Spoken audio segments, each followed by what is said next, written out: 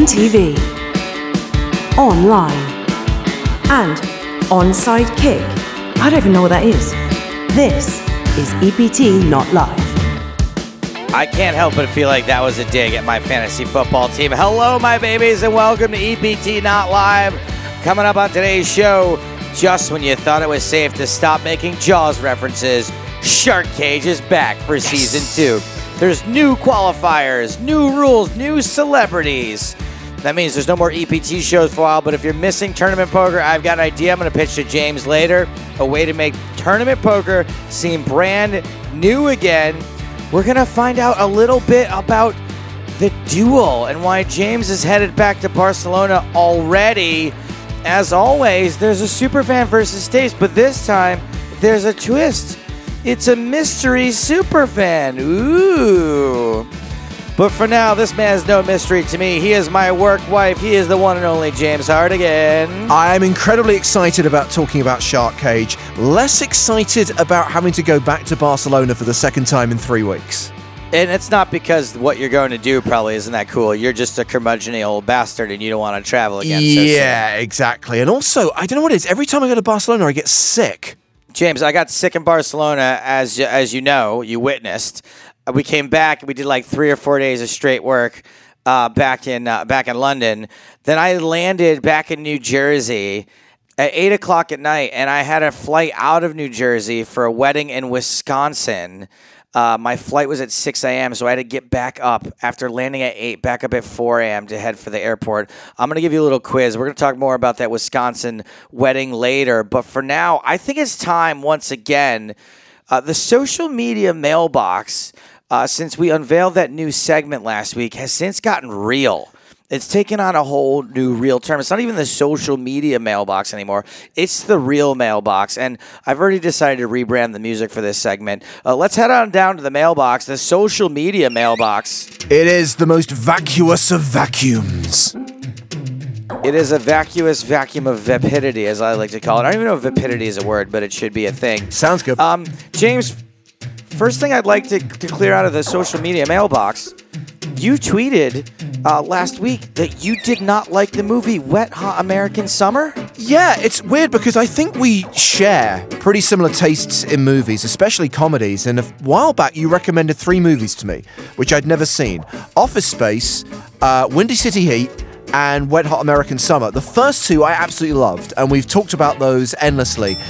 I saw this movie on Netflix, and when I say I didn't get it, I genuinely didn't get it, because I think it's a very American movie, and it didn't get a very big release here in the UK, and I think the reason for that being it's about a very American thing, the whole idea of summer camp. I didn't get that the older actors were meant to be teenagers. I thought they were the adults who ran the camp, and I just thought they were douches. And at the end, when the girl says, yeah, but I'm only 16, I'm like, what? You look 30! And then I got it.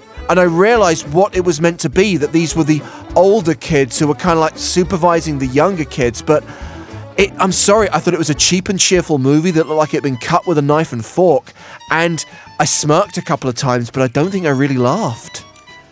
Well, see, there's a couple of things here. Now, part of it was that now this movie, part of the reason to get a wide release is it came out on like September 13th, 2001. Oh. That was part of the reason why not much happened with it at the time. It's a very surreal type of comedy, though, and so like it's not for everyone. But I will say that it is one of my favorites of all time, and I stand by it. And the fact that you don't like it is totally fine. It doesn't upset me that much because it's one of those movies you either get it or you don't. Like, you know. But here's a key question, Joe. When you were a kid, did you ever go to summer camp?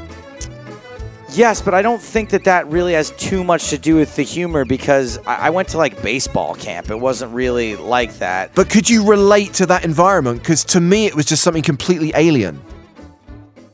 I mean, I could relate to the environment a little bit, but to me, it was more about like just how ridiculous the movie was. Like I want to say it's kind of like Airplane in that it's super surreal, but obviously it has a much different tone than Airplane did. Yeah. And I think that's for me what really does it. But I did want to say that even though I think you're entitled to your opinion, as long as we're cleaning out the social media mailbox, I just want you to know the only person that agreed with you is a Romanian guy.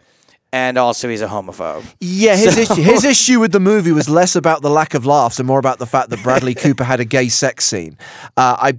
That didn't bother me per se. It was what I found really weird is I saw that Netflix have done like a TV series which is a prequel. So these actors who already were too old to play their roles now 15 years later are playing younger versions of themselves from the movie. How's that going to work? Absolutely, and that's what's hilarious about it. That's the comedy, James. It's a joke. Right. It's something that you're rather unfamiliar with. the concept of humor. Joey, I really wanted to like it. I wanted to like it, and I just couldn't. I'm sorry. Look, I honestly think 2 out of 3 is not bad. Of the 3 things I told you to watch, 2 of them, met your expectations, and 1 didn't. I'm willing to take that. Your tweet, though, James, isn't the most upsetting thing this week to me that happened in social media. I had this, like I said, this has gone beyond social media, and I've been having some creepy things happen to me. So I got this text message when I got back the other day. I'm going to pull it up on my phone right now. And it was from the area code 949, which is California, which is where I used to live, right? And so I got a text that said, Joey, I need to talk to you whenever you get the chance, please, PLZ. It's sort of urgent. And I have an ex-girlfriend that lives in California who's relatively troubled, and I thought that this was maybe her with a new phone, and that's sort of the way she talks. So I immediately wrote, call me. Now, it was a number I didn't recognize, like I said, and then I get this text message in return. All right, I'm sorry. I'm just a fan and actually found your info from Whois. Now, Whois is how you look up like a website. You might want to enable Whois privacy on your domains.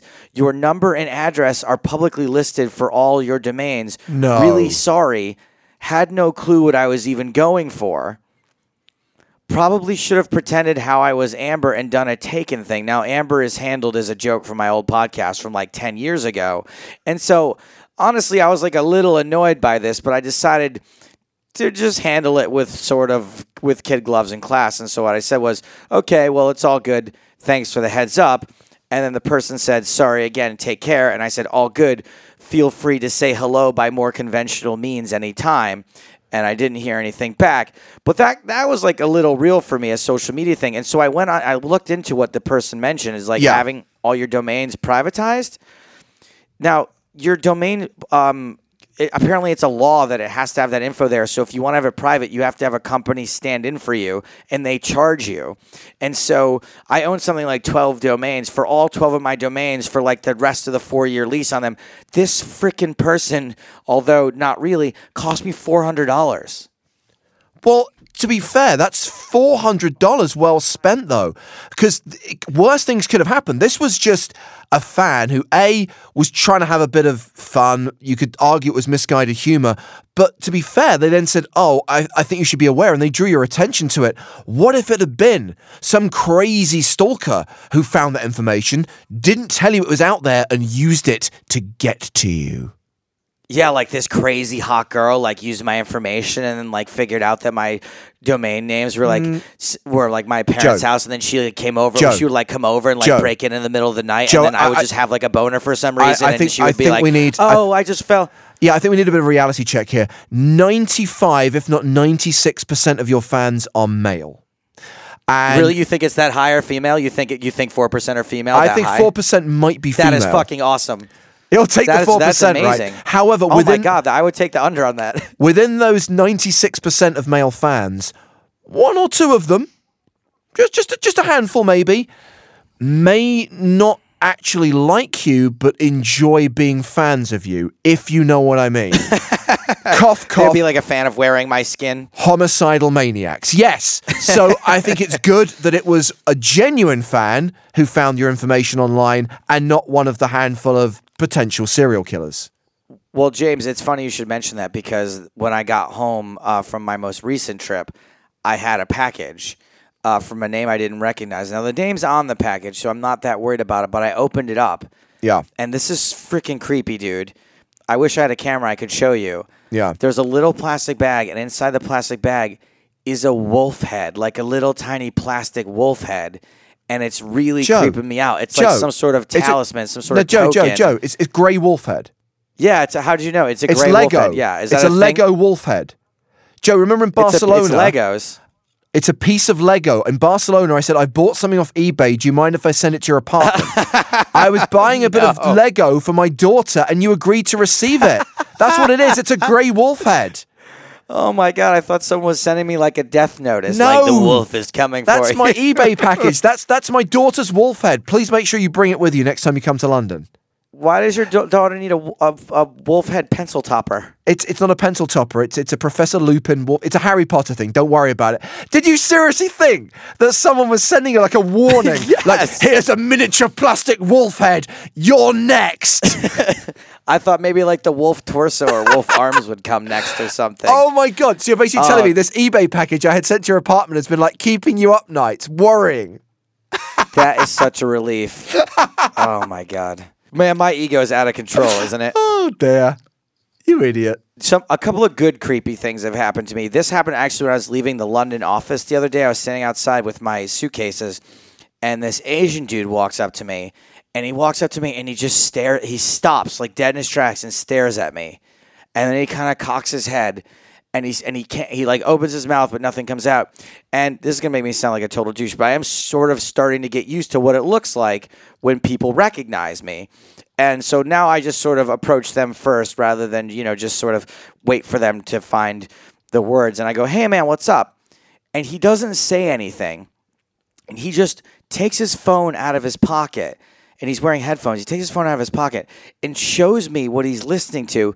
He was listening to an episode of Two Jacks in the Hole from like 2006, which is like one of my first podcasts I ever did. He had no idea I was in London. He had no idea that I was outside the PokerStars office. He was walking through London listening to my show and ran into me. That is so weird. How random is that? That is super weird. And that dude is awesome. That guy was fucking great. That was Jeffrey Ty is his name. And I just want to give him a quick shout out on the show. I told him to start listening to the podcast. And then did you say that the wolf head is for a Harry Potter thing? Yes. I have a story for you that your daughter is going to love. As long as we're talking about real sort of real life social media type stuff. So I have a friend who I knew years ago who was an assistant in Los Angeles, and now she's a big time producer. And she just produced a movie called Swiss Army Man with Daniel Radcliffe and Paul Dano. Cool. And she spent a lot of time with Daniel Radcliffe. She sent me that footage of him doing Eminem at the karaoke bar before it broke out virally. She sent me some more stuff of like after rap where Daniel Radcliffe is like making out with like apparently they had like a prosthetic doll made of him for some scene, and he like makes out with it. Some really cool stuff. But the coolest thing she told me is that Daniel Radcliffe, this is totally true, by the way, Daniel Radcliffe is a huge fan of poker and watches the EPT all the time and loves the show. Yeah. Yeah, now he didn't know my name. He said that, she's my friend, so she didn't mention you specifically. She said the annoying American dude, right?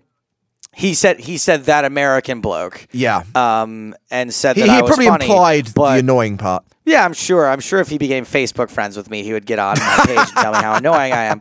I'd love to see Griffin Benja go at Harry Potter, by the way. Oh my God, that would be so amazing. So I just thought it was really cool for me and you and everyone else who works on the show to know that like maybe one of the biggest stars in the world, Daniel Radcliffe, Harry Potter himself, is a fan of the EPT. Now I will say the only person he mentioned by name that he was a huge fan of, can you take a guess? Daniel Negreanu. Vicky Corin. Oh. First two-time winner on the European Poker Tour. I emailed Vicky. I took a couple of screenshots of the texts that my friend sent me saying that he's a big fan of hers and she got a kick out of that. But so we've had some good and some bad this week on the social media mailbox. And as long as we're on the subject of telling some stories, do you remember? I don't think I ever told you, but now that I live here in New Jersey, our executive producer Francine, she spends a lot of time in New Jersey because that's where her boyfriend lives. And so, she's sort of bi-continental, if you will. She spent some time in New Jersey, spent some time in London. We actually happened to be in New Jersey for like the same weekend for the first time ever. And so she invited me down to the beach club where she hangs out on the weekends. They let you in? They let me in. They put me. In fact, Francine and Bruce put me on the permanent guest list, meaning I could come and go as I pleased, which is pretty cool. Why would they do that? Why would they take that risk? because the summer was almost over and there was only like one more week left until Labor Day. So it's an empty gesture, basically. They're saying, look what we've done for you, knowing full well that you can't do anything about it and we're not at risk of losing our membership by having you come in here. Pretty much, but an empty gesture is more gesture than I'm used to in general. So, and so I was down there. Now, I have a confession to make. I was down there with Francine, and it was hot, and it was like summertime, and we Where is this got going? really we both got really drunk, and I don't even think she knows this, but I have to admit that so she and I started to have a really deep conversation about the TV, the future of TV and EPT and all that stuff, and I fell asleep like 7 times during the conversation. Like I would wake up and hear her still talking and be like, yep, totally agree. And I just didn't know how to tell her that I was fucking shit-faced, and I was just dozing off. Well, I wouldn't worry. I mean, there's this. absolutely no chance of her listening to this show whatsoever, so your secret's completely safe. So anyway, I just thought I would choose this moment to confess the fact that I was too drunk to talk to my boss at the beach. Okay, moving on. What's going on in poker today? Now it is time for EPT Not Live News.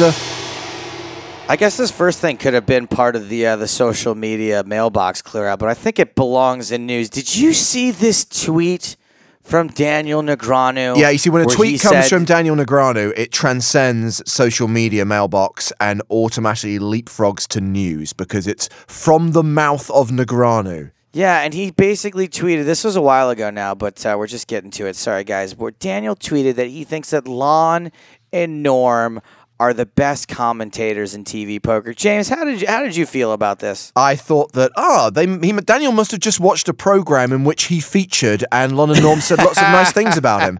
And guess what? That's exactly what happened. Daniel does seem like the kind of guy who seems to be influenced by what's in front of his face at that exact moment.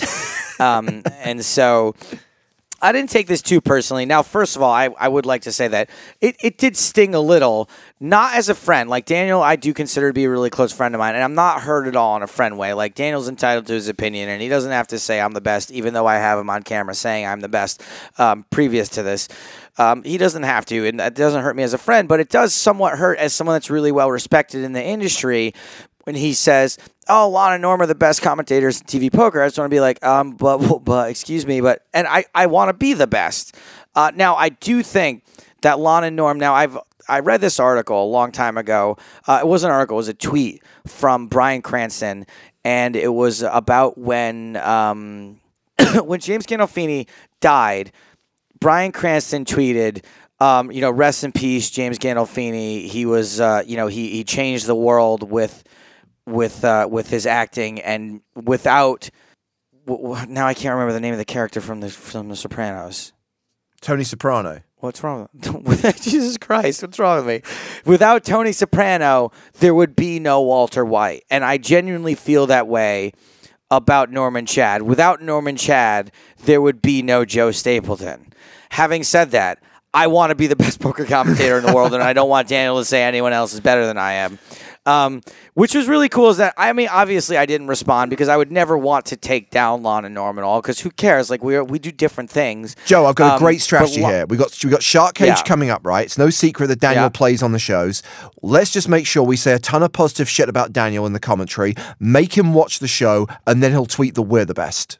That would probably work. That sounds like a very good strategy. Emotional manipulation is my speciality. What we'll do is we have to show him the documentary first. Yes, we butter him up with the documentary, back-to-back Shark Cages, and I guarantee you he will be ours. All ours. But Lon and Norm, as good as they are, as veteran as they are of the field, they weren't invited to a wedding in Wisconsin, were they?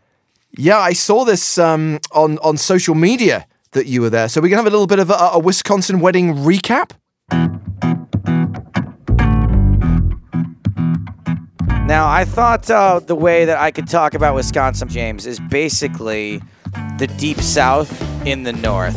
I got that impression from some of the not particularly particularly pleasant things you said about the state on Twitter. Now I feel a little bit bad. I tweeted Wisconsin, where the state bird is obesity. Now that was a little unfair, and that was a low blow, and probably not even the best joke I could have possibly made. And I retract that statement. Now I will say that the state bird of Wisconsin is drunk driving, because everyone there just, you know how a lot of people, like one person stays sober, doesn't drink so that they can drive home. In Wisconsin, everyone drinks, and then they just decide who's the least drunk.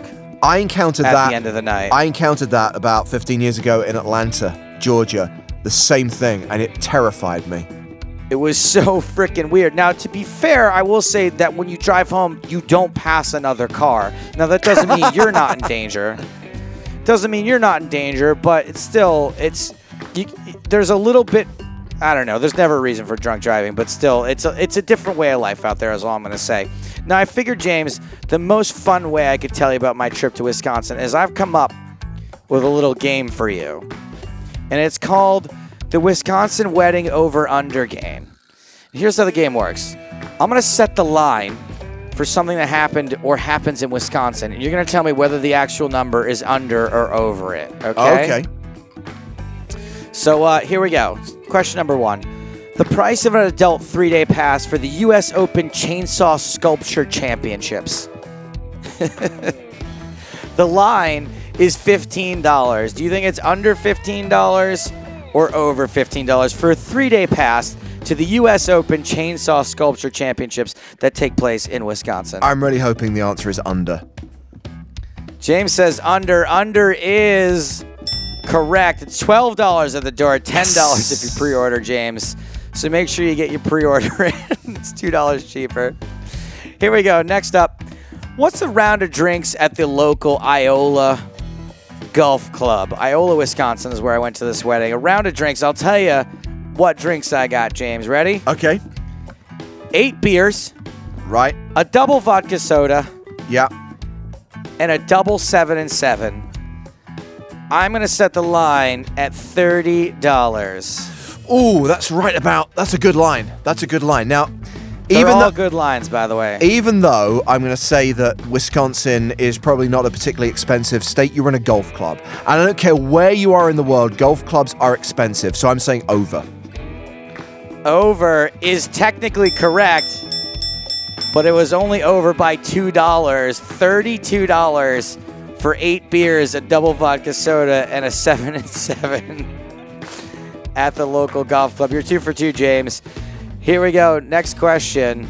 Number of pro-life billboards I saw while driving from Minneapolis to Iola, Wisconsin, and back. 8 hours total in the car. Over. Number of Well, the line is 12. The line is over. 12. You say over. Over is incorrect. 10. I think I saw 4 and 6. Next question leads right into that. According to those signs, how many days after conception is there a heartbeat in a baby? The line is 15. Under. Under is incorrect. You're 2 and 2 now. It's 18 days, apparently, until there's a heartbeat.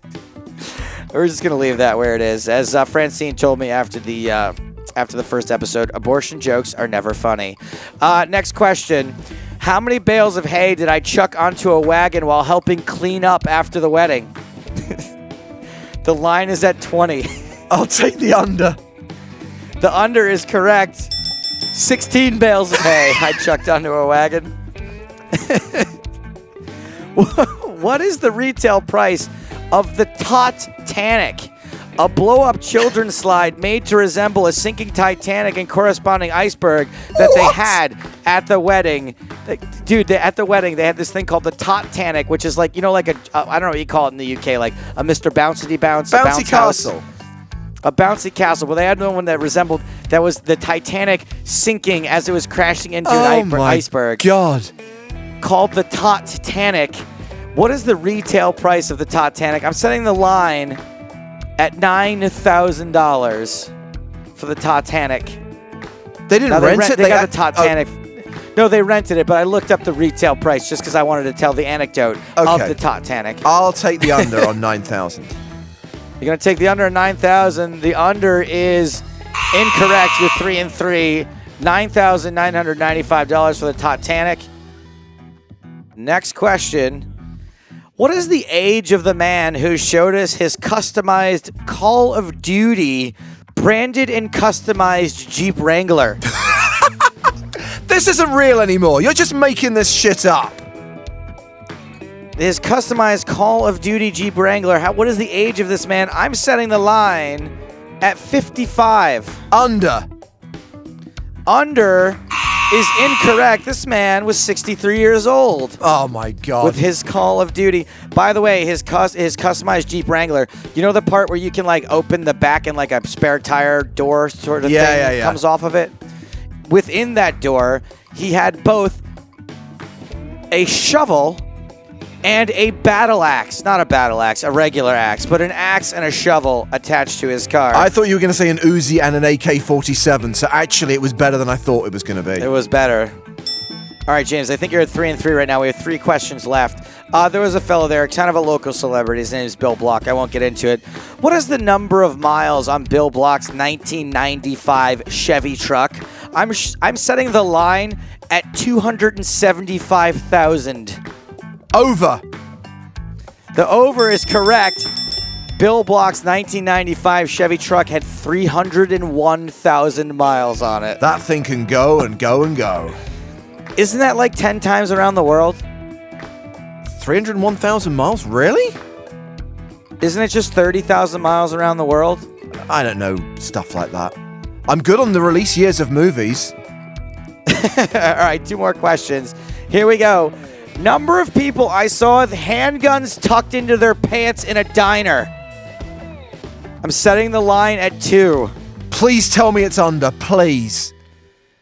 The under is correct, but I absolutely did see a guy with a handgun tucked into his pants in a diner. I don't know what to say about that, man. It was fucking freaky. I was like saying to my friend, I was like, what do you think it would take to get that guy to like pull on me? Like if I jumped up on the counter and just started yelling like a crazy person, would he pull his gun out? My friend's like, yeah, probably. Not a theory I would That test. is fucking nuts. I believe the response Unbelievable. when you tell an anecdote like that is to go, America! America, yeah. Unfortunately, not all of America, but definitely Wisconsin. And finally, James, this one's tough because you're up 1 now. What is the over-under a number of questions in this game? I'm setting the line at 11. Under. Under is correct. It was 10, including that one. Nice job, James Hardigan. I win the internet. You win the internet. You win the Wisconsin wedding over-under game. Anyway, that was a pretty good interpretation of what my weekend in Wisconsin was like. I will say that the people of Wisconsin are amongst the most generous, warm, just welcoming, cordial people I've ever met in my life as long as you're white. Well, now you're back home safely in New Jersey. Meanwhile, here in the UK, a brand new TV show has just appeared on TV. Well, not brand new, it's season 2, but it's different to the EPT, it's different to the PCA. We welcome the return of Shark Cage. TV recap. The long-awaited Shark Cage Season 2 is upon us. Expect more shark puns. Expect more of me saying, release the blanket.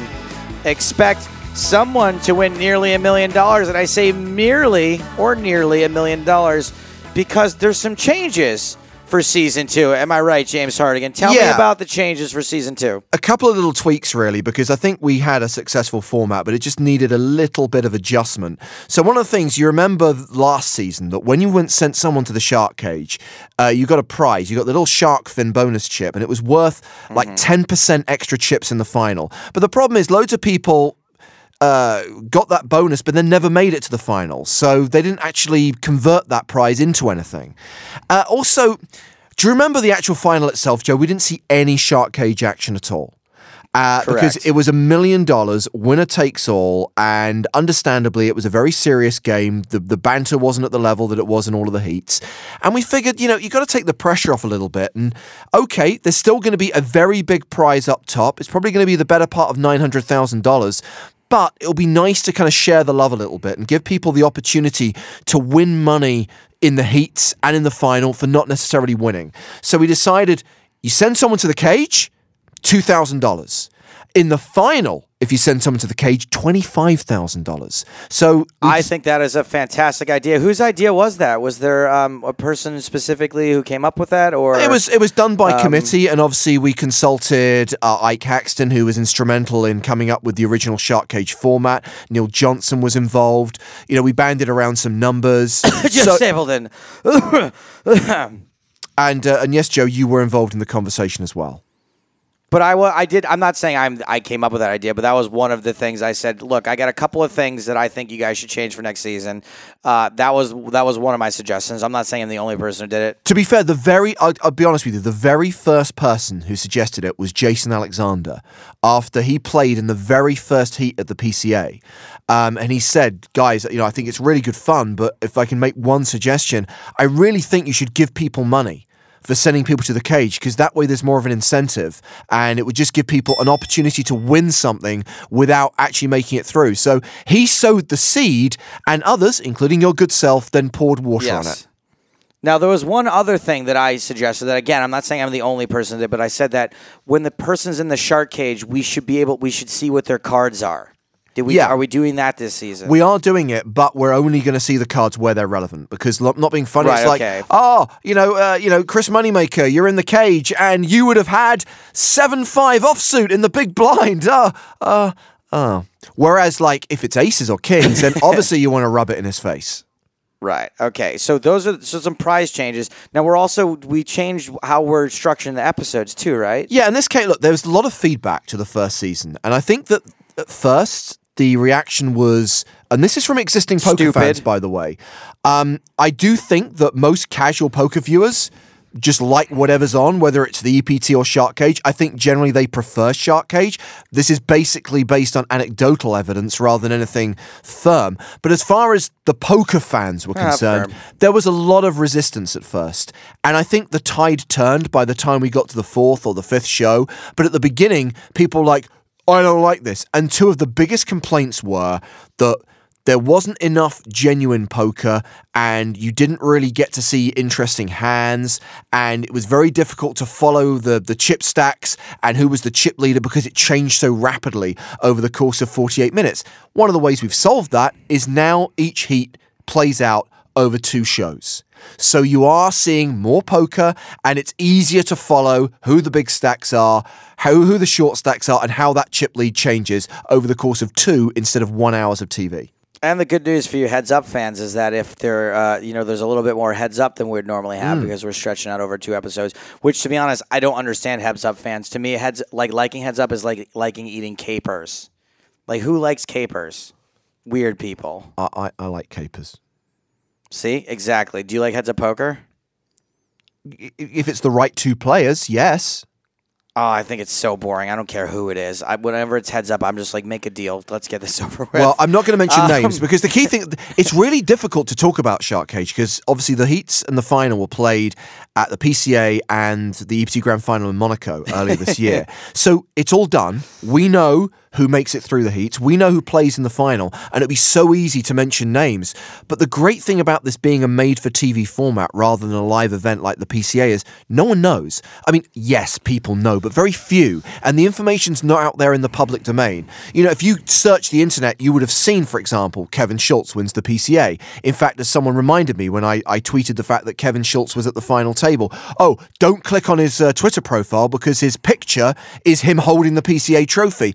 It's well publicized. It's on Hendon Mob. It's on every single poker news site. Whereas with Shark Cage, the information's not readily available. So it's really good that you're watching something where you don't know the result. So I have to be very careful what I say about who played heads up or who played what hand. We have to specifically only talk about the shows that have aired. Well, as you know, I almost nearly spoiled season 1. I think I talked about that on this show already, about how I posted a photo of me interviewing Griffin Benger and to quote myself from the Barcelona live stream, I can't believe I haven't blown the winner yet for season 2, because obviously I know who won also, and I'm just dying for this to be finished so I can't screw it up. Indeed. Well, you've got 14 weeks because, as I said, Oh my God. Each heat is 2 episodes. The final is 2 episodes. That's 14 shows in total. Show 1 is available now to watch at youtube.com/PokerStars.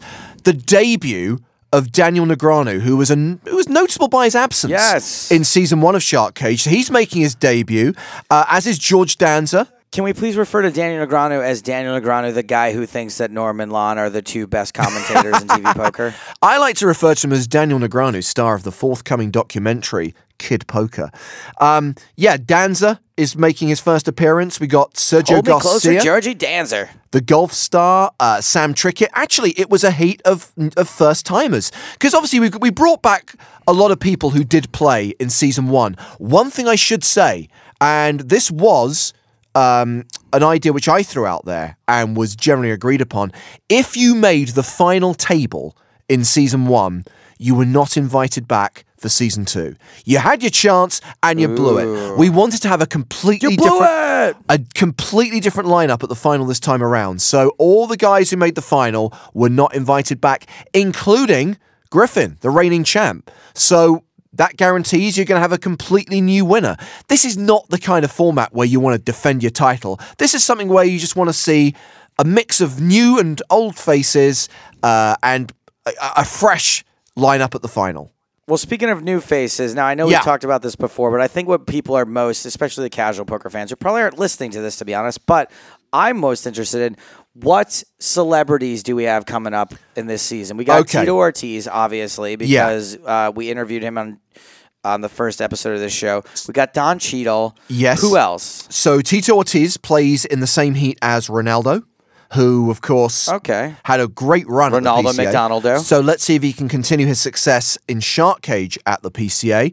Also, returning to the Bahamas or returning to Shark Cage, Miss Finland, Sarah Shafak, who is responsible for that amazing bluff, which is responsible for 3.1 million views on YouTube. Don Cheadle is in, as is another Hollywood star, someone who you've spoken about on this podcast, Sean Astin of Goonies and Lord of the Rings fame. Yes, I forgot about Sean Astin. Man, I love that guy. I can't wait for his episodes. And funny story, I should probably wait till he's on, but backstage that day, I'm going to wait to tell that story, actually. I'm going to save that for when Sean Astin's on. Don't spoil it. Let's talk about this episode. A new lineup. Chris Moneymaker as well. Didn't play in season 1. And Moneymaker was one of the stars of this show. He went to the cage. He didn't really play in season 2, if I'm going to be honest. He was so weird. Was he even trying? He goes to the cage and he also makes a spectacularly bizarre call with 9 high. Now, I know that with the Shark Cage dynamic, you're going to try and catch bluffs more than you would in a normal game. But 9 high? Really, Chris? Really? Here's my theory for Moneymaker, right?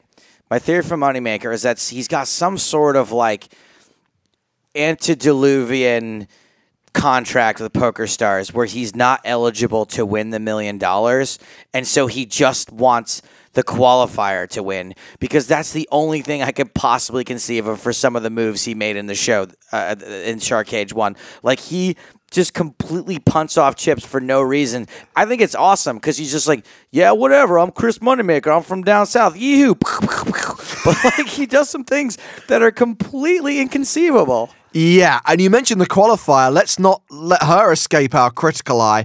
Johanna was begging not to show that hand where she played the bluff card with a full house.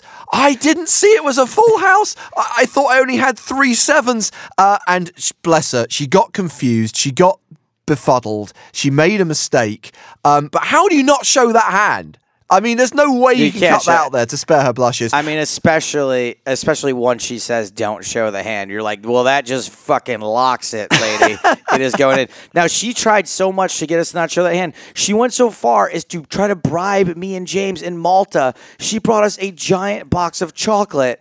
I mean, she didn't say specifically to not show that hand, but she's trying to butter us up. And since she's been on the Shark Cage, she's been like a fixture on the tour. How many times have we seen that lady? I mean, well, obviously we saw her at the PCA a lot because she was there for Shark Cage and she stayed on to play some of the side events at the PCA. She turned up in Malta, as you just mentioned, where she bought us chocolate very kindly, which, by the way, we were meant to share with the entire production team and didn't. And we saw her a couple of weeks ago in Barcelona, kicking off the start of season 12. I think, actually, Johanna played Barcelona and London last season and had a couple of cashes. I think she made a final table in Barcelona last year. So she's had some decent results, and she's one of those people, and I just take my hat off to her. She just loves poker so much. She can't play enough, and she just wants to come to every EPT and play as many events as possible. And that's why I like her so much. Her enthusiasm for the game is just, you've got to admire that. Yeah, she's one of those people that comes up to us and she's like, yeah, when I win this event, I'm going to go do this. And I guess that's why I don't play poker, because I never think I'm going to win. And she's one of those people that truly believes it. Now, James, you mentioned that we're supposed to share that chocolate. I didn't share it. You know what I did? As I dumped it all out over my bed and rolled around in it like I was a chocolate millionaire. The frightening thing is I can actually envisage you genuinely doing that. Yeah, no, it's not. I mean, it's a thing. I will say, I was not as aroused as I thought I would be, but I wasn't not aroused, if that makes sense. James, I mentioned at the start of this here that there's not going to be any EPTs for a while, and if you're like the kind of person that doesn't really like Shark Cage and you prefer tournament poker, I have come up with something now that I want to pitch to you. Okay, just very quickly, I want to address that though, Joe, because I appreciate there are some people who prefer an MTT to a single table tournament shootout format. The EPT is coming back. And certainly Shark Cage will take us to the end of the year, but early 2016, the EPT 11 Grand Final in Monaco, those shows will all air. So variety, people. It's nice to mix things up. We don't want the same stuff all the time. And I do think that Shark Cage is a breath of fresh air. I love the banter. I love the novelties. To me, it's just like a home game played on a big stage with TV cameras. And hopefully, even if you're a bit like, I'm not sure about this, I really hope you get into it and enjoy the format. And I think you're going to see more poker than maybe you saw in the first season, because as we discussed earlier on, with the heat split over 2 shows, there's more opportunity for us to show big hands. Yeah, just try. Basically, what James is saying is like, try not to be such a joyless shit. Okay. Translation. Like, Thank you, Joe. Yeah, I'm like the Barack Obama anger translator. James is basically saying, try to be such a fucking piece of shit, everyone. So it's weird that you chose to use the words breath of fresh air, though, James, to describe Shark Cage, because I do have a little something for people that are missing tournament poker. And let's say you're a huge tournament poker fan and you've watched all the EPTs before. I've figured out a way. You know how there's like commentary tracks? Obviously, James, there's commentary tracks in what we do. Yes. And obviously, like when you watch like DVDs, there's like director commentary. Sometimes there's a secondary commentary track. Yes. So what I'd like to pitch to you right now, James, is something that I have dubbed the EPT fart track. Okay. Already, I'm leaning towards saying no, but I will try and keep an open mind and hear you out. Okay, so I think it's better left unexplained, and just let me play an example. Now, I worked all night on this last night, and I just think that, just without further ado, here is the breath of fresh air that James Hardigan was promising you. Well, Maurice's best result to date was victory in a WSOP circuit event in Florida in 2014. That was worth nearly $183,500. He's a bit of a divisive character in the poker world. He's like Hawaiian pizza. Well, out in the field, the post-bubble bust-out bonanza is in full flow, and the last remaining former PCA champ is gone. No! No. As Elke departs, there is action on the outer tables. Daniel Negreanu facing a re-raise from Tony Baggio. You don't 3-bet Tony Baggio. Tony Baggio 3-bets you. You don't make me crazy?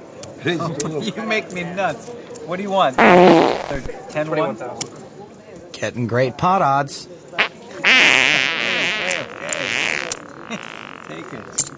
Daniel calls. And he checks a 9-4-4 flop. I have no idea what to do against you every damn hand. Tony Baggio. Take my money. Amigo. Yeah? Negreanu way below average. Meanwhile, Ronaldo has just announced all in. How long does this go on for? That's it. That's the end. Wait for the last part. Okay. I have two things to say. Wait. Okay. Now, Okay. James, ideally, I mean, to answer your question, it would go on for the whole episode. Okay, here's the two things I have to say. Number one, Yeah.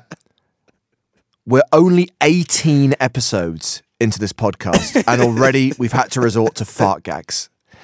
The second point Come is on, dude. the second point is that I think at least two of those followed through.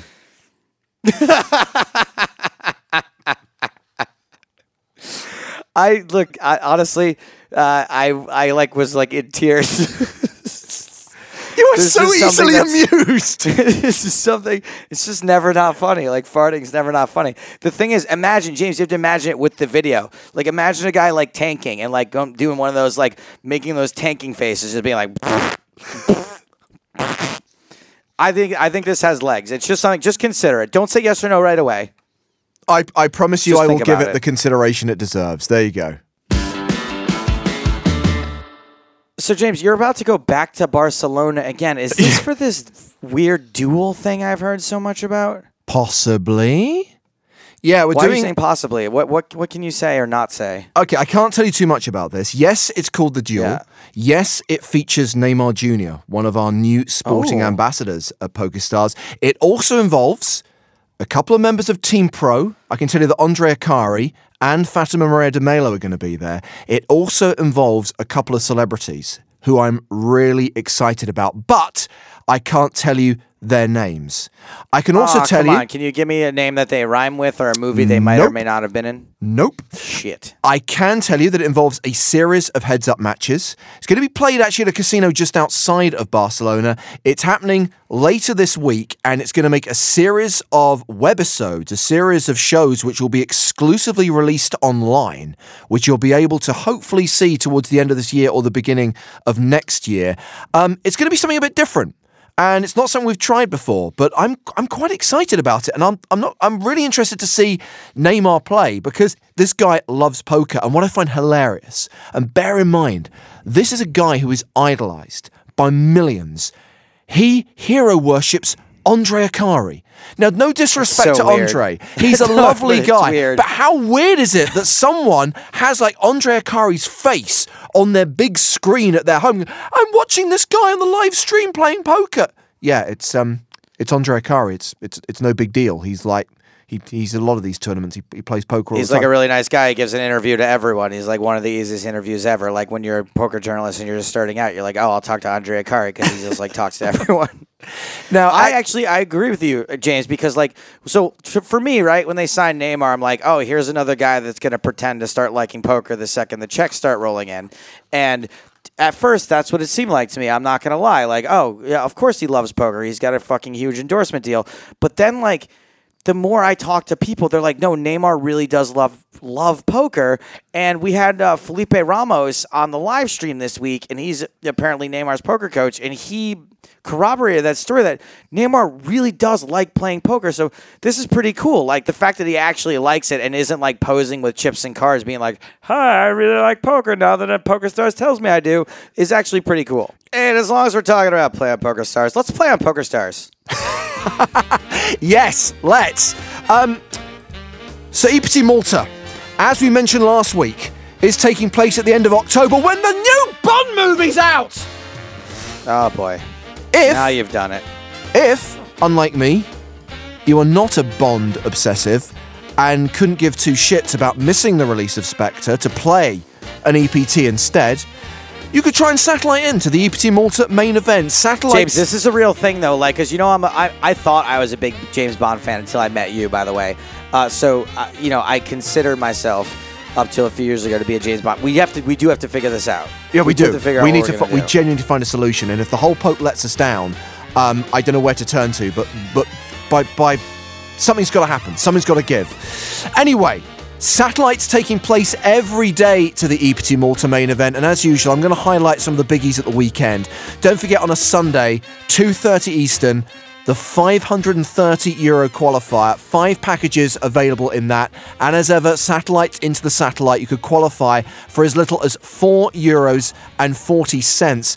We had the record-breaking field in Barcelona, Joe. I don't think we're going to get close to 1,700 runners in Malta, but I wouldn't be surprised if we had more than 1,000. There is every prediction that this is going to be another biggie on the EPT. I've said this before, and I'll say it again, that if I do think Malta is a great choice of a place to go to. It's a really cool destination. It's a place you maybe would never go to otherwise in your life. There is the dollar, I don't know, your value for your money is great there. If you like, for me, if I'm going to go play one of these things, right, I want to go to a place where I'm also going to have fun at nighttime, because let's be honest, I'm going to go broke on day one. So I want to be able to have fun elsewhere. And I will tell you this, guys, we went to the bars in Malta. Beers are like €1.50. Mixed drinks are like €2. It's awesome there. It's a really good time. I think it's a great place to try to satellite into. It's a little vacation at the same time. Now, Joe, if Daniel Negreanu were here, he would be tutting right now at your lack of positive thinking. Dream, declare, deliver. You don't say, I'm going to go broke on day one. That's not how you approach a poker tournament. You have to believe. Now, I agree with that, but guess what, James? Here's the way I combat that. I don't play poker tournaments. Well, maybe you should start, and then maybe you'll get better, and maybe one day you'll be interviewed by Joe Stapleton when Joe Stapleton wins an EP. There's just so many layers to that there, which makes sense considering we started doing this show at 4 o'clock in the morning for me. I don't think I could ever win a poker tournament. I also don't think I'm going to win this week in Superfan versus Stapes, because you've got some sort of mystery guest, and I'm a little worried about what's going to happen. Let's get to it. One of them loves the EPT, knows it inside out, and would do anything for the European Poker Tour. The other one is Joe Stapleton. It's Superfan versus Stapes. And oh, Joe, have I got a surprise for you today. I'm really worried about this, actually. I just got a little pit in my stomach. I don't know what's happening. Well, today's superfan, Joe, whose identity is yet to be revealed, is someone who has been a fan of the European Poker Tour since the first season. He's probably seen every single TV show ever produced, some of them more than once, and I'm pretty sure that he's seen virtually every single second of live coverage from EPT Live, plus has listened to every podcast multiple times, including the bits that never made it to air, because Joe Stapleton, I am today's superfan. Oh no! What am I gonna do? Well, I don't even understand what's happening here. Good for you. Now, obviously, Joe, bearing in mind that I am the contestant on this week's edition of Superfan vs. Stapes, we need an alternative question master. So I thought I'd bring in the other commentator. Please welcome to EPT Not Live, Matt Broughton. Hey, Joe, Wow! surprise! Oh boy, I'm in big trouble now. What a treat for you, all three, the three amigos, all in one place. Now, Matt, what game have you prepared?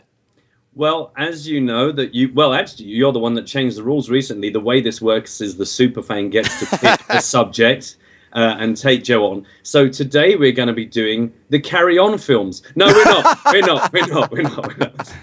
So today, Joe, and I think you're going to like this. I think this is a bit like, thanks very much, I'm here all week. I have nothing else to do.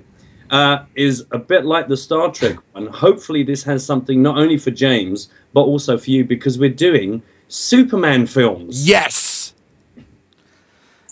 Joe? Okay, so let me get this straight. Just a few weeks before James names himself Superfan, he changes the rules in favor of the Superfan, and then when he is able to wield such rules, he decides to choose a subject which he is probably, I don't know, top 1% in the world in. Joe, I really want an Everyone Loves a Chop Pot t-shirt, okay? The thing, Joe, Let's also, go. don't Let's forget- just get this don't forget, fucking over with. James is a bit weird. Don't forget, while you or I are busy watching any film, James is sitting there making a note who the director of photography was, and who the composer is. All the stuff that no normal people give a shit about. He's like all over it. So it might be that actually he's blindsided by too much information. So just roll with it. No, I think I'm going to be blindsided by your questions, Matt, because I come up with tough questions. You come up with brutally obscure questions. Well, you know, the thing is also for me, doing a quiz like this has got to be fun for the listeners. So, you know, we can't just alienate them with random hockey or carry-on questions. It's got to be something that maybe the guys at home are going, actually, was that Superman? Or, you know, et cetera, et cetera. So hopefully there's something for everyone. First and foremost, I've got Can I tell you guys a little bit about my Superman movie resume real quick? Yeah, go for it. The only Superman movie I've seen from start to finish is Superman 4.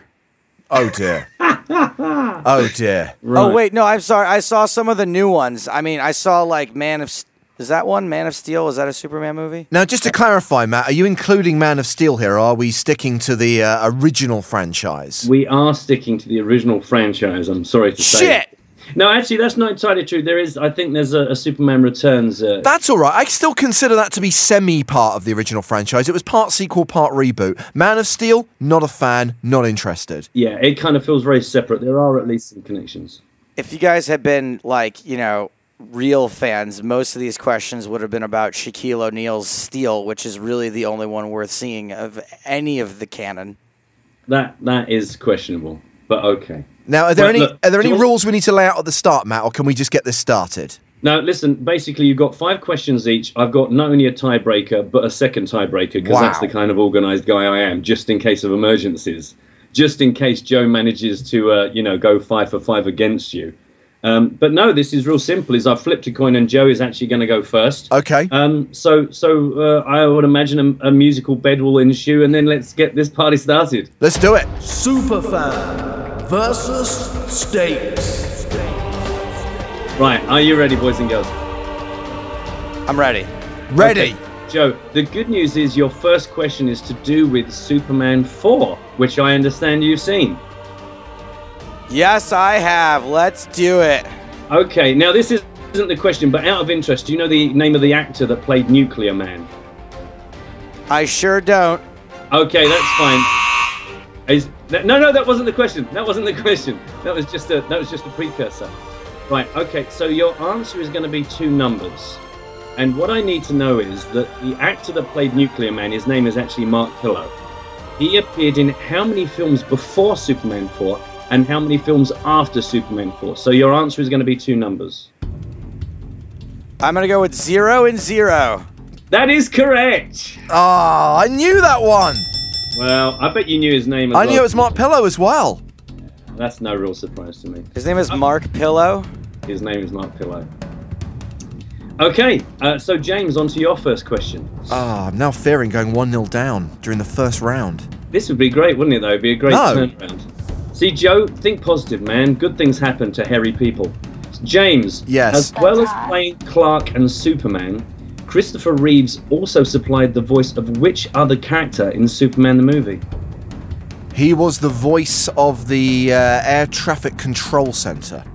Damn you! Yes, that's absolutely correct. Yes, both in the Air Force One and the helicopter. Yes. Scene. Okay. All right. Okay. Yeah, James. Why? Why? I don't know. Budget. They'd already spent like $55 million. You don't want to have to spend like an extra couple of $100 on hiring a voice actor. I wonder if they were all like laughing to themselves, like, ha, Chris is doing the air traffic control, like pushing themselves into the bushes, all proud. Get Charlton Heston in just for 2 lines of dialogue seems a bit extreme. Okay, Joe. Again, this isn't your question. I'm just setting things up. Do you know the name of the character played by Valerie Perrine? No. Okay. No, that wasn't the question. James, you can tell her just as job. Eve Tessmacher. Right, okay. North, Miss Tessmacher, north! Do you know who we're talking about here, Joe? Yes, I do. Okay, your question, Joe, is spell Miss Tessmacher.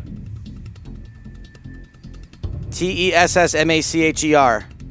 Incorrect.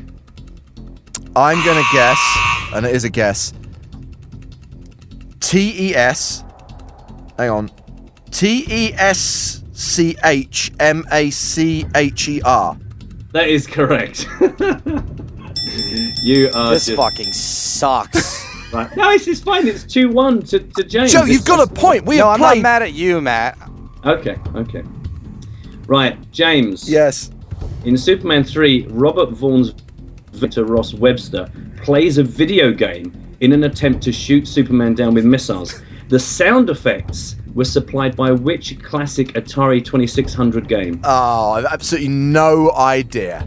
Joe, this is your chance to steal, buddy. This is going to get you back on even terms. Trust Brown to sneak in a video games question. Well, yeah, but you know what I mean. It's all legit. It's all relevant. There's one I'm thinking of that I can't remember the name of, and only one I can remember the name of. So I'm going to go with Combat. Oh, no, it was Pac-Man. Pac-Man? It was. There's a bit where at the end of the game when he's not shot Superman, he goes, wow, wow, wow, wow, wank, which is the Pac-Man dying. Yeah, you have to remember Superman 3 was shit, so everything to do with it is just ridiculously bad. I'm sorry, did you say Superman 3 or Superman 1, 3, and 4? Specifically 3 and 4. And Returns. Right, look, this is a whole different podcast. I'm moving on. Joe, here is your third question. In Superman the movie, Superman is directly responsible for getting a small child slapped. How? Because the kid sees him flying and says, "Holy shit." No, do you want to have another go? Because you mentioned one of the correct elements. The kid sees him flying. Keep going. And he follows the eye line of Superman flying right into a woman's boobs. Okay, I'm afraid that's going to be an incorrect answer, Joe. He rescues the little girl's cat, and she goes running in and goes, "Mommy, Mommy, this man flew out of the sky and rescued the cat." And he goes, "Stop telling lies!" Slap. That is correct, but I'm only going to give you an extra bonus point if you can name the cat. Frisky. Yeah, correct. Damn you, James. I didn't even have to wait for Matt to say the answer was correct. I just hit the correct sound effect. Yeah, okay. Well, it's 3-1, but that's still entirely recoverable. Okay, James. Well, it's James's turn now too, though, right? It is James's turn as well now.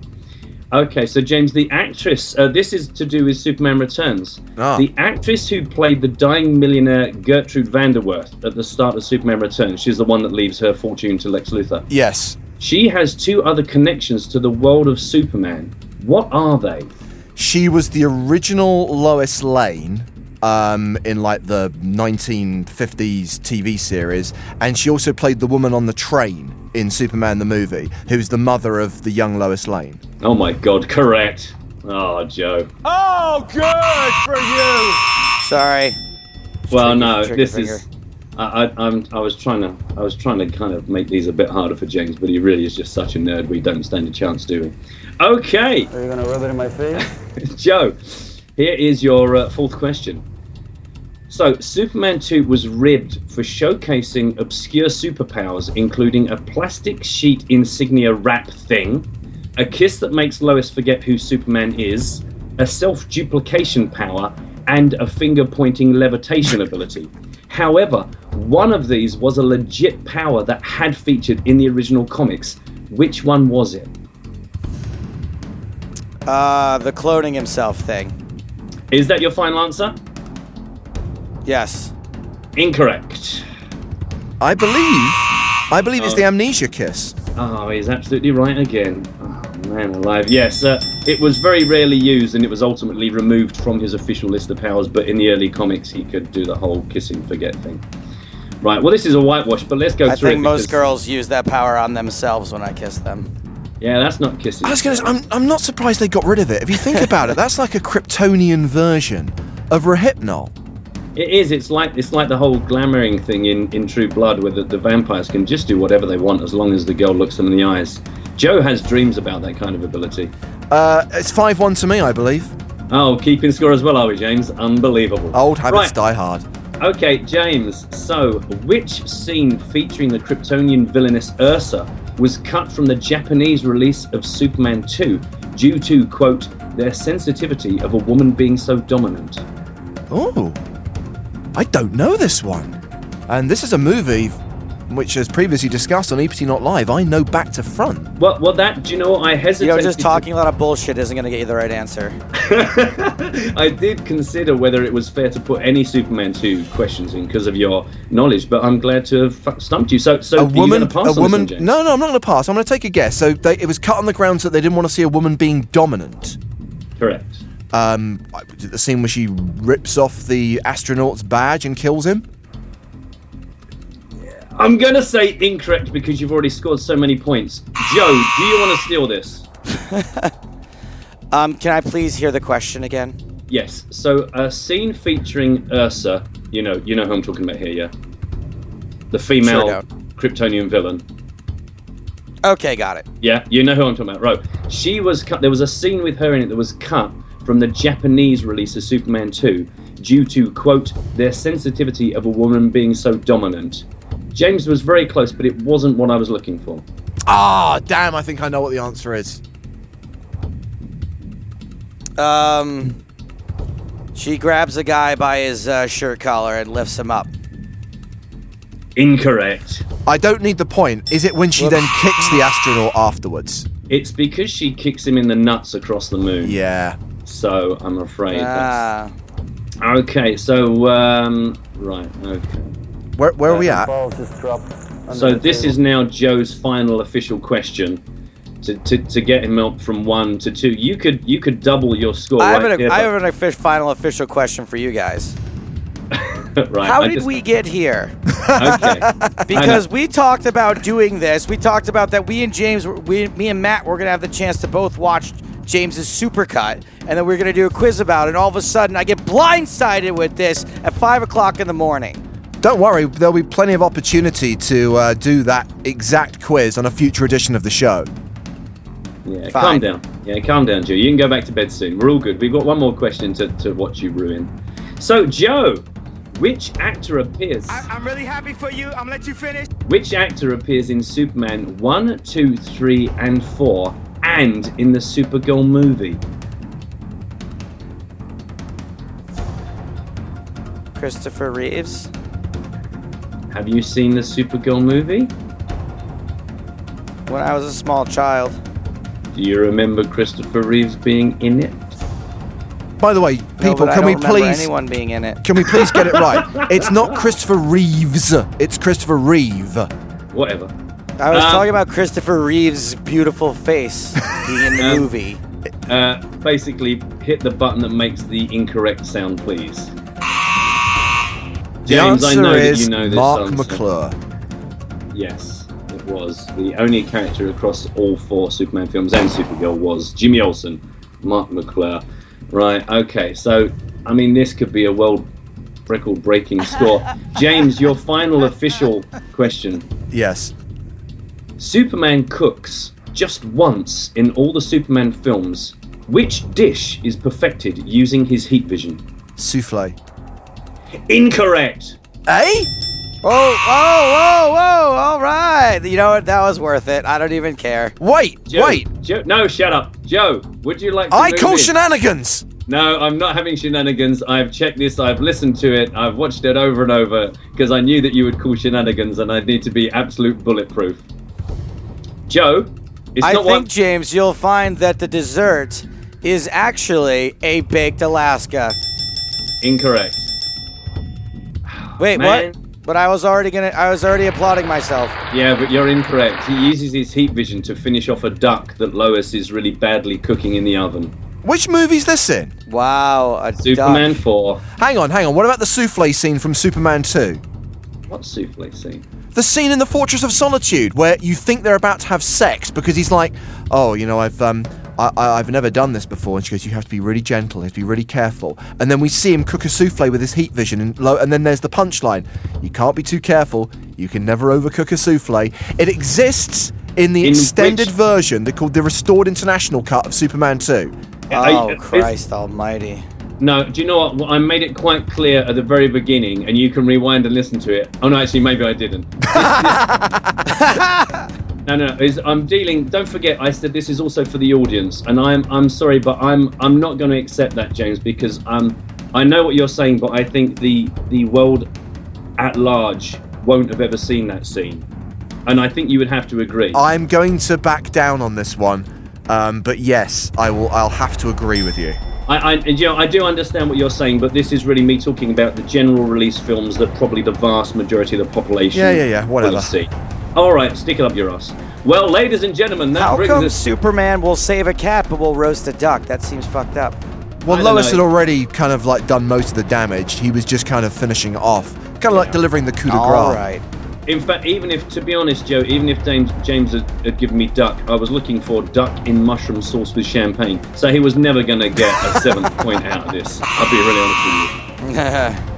Thanks, Matt. I appreciate it. Well, it doesn't really need to be recapped, but just for the sake of it, I can confirm that it is 6-1 to Superfan James, who wins not only a blank checkbook and pen, but also Everyone Loves a Chop Pot t-shirt. Yes, I will take one out of my drawer at work and wear it with pride. Oh, man, and that started so well. Just to remind you, Joe, there was a point. It's a bit like Leicester being top of the Premier League. Is you were 1-0 at one point, but that was quite early on in the game. There was one point I had answered 100% of the questions. Correctly. And you were actually dominating James in quite a serious fashion. Matt, thank you very much for But being... they cut it from the Japanese version of the show because they didn't want to show me being dominating. They didn't want to see Joe getting kicked in the nuts by James. Both metaphorically and one day literally. Matt, always a pleasure. Thank you very much for your sterling work hosting this week's edition of Superfan vs. Stapes. An absolute pleasure, guys, and I will see you in Malta.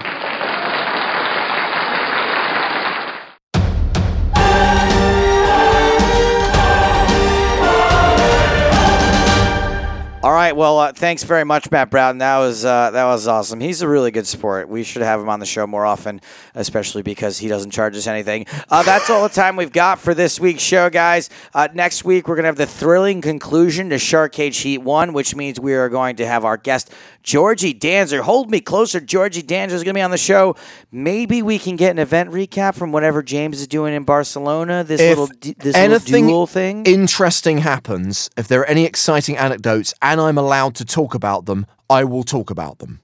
Excellent. Very good. I look forward to that, which means James is going to talk about what movies he's watched in his hotel room.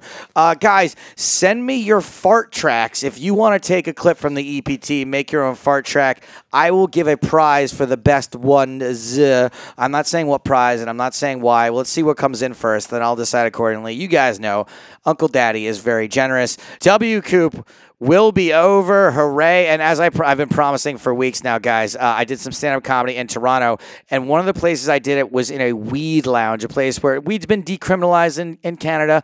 I did not smoke myself that night, obviously, but plenty of people were in this place, and I did some comedy in a very interesting place. James will tell you. I'm going to take you out with a little clip from that, guys. So for now, I'm Joe Stapleton. He's James Hardigan. Smell you later. Yo, guys, this place is fucking wild. I've never seen anything like this. This is amazing. You guys are high as fuck. There are people in the back who think they're watching comics on television. They're just looking at the monitors. They don't know there's even a guy up here. Guys, I have to tell you, I am American. Maybe you've heard of it. Kind of a small country, tends to keep to itself. It's a country where 75% of the population can't identify China on a map. The other 25% can't identify a map. My favorite part about Canada is how hard it is to get shot here. And if you do, it's free to have the bullet taken out. Guys, I'm not going to lie. I'm a little hungover. I'm very tired. I was up all night last night not having sex with a girl from Tinder. Tinder's done to dating what the microwave has done to cuisine. It's faster and it's more convenient, but it's fucking shit and you're probably going to die of the radiation. I spent all night last night trying to wait out a girl from Tinder who finally left at like noon. Nothing happened. So my advice is, if you want to use Tinder to get laid, just stick to swiping the old-fashioned way, up and down. Okay? That's much better.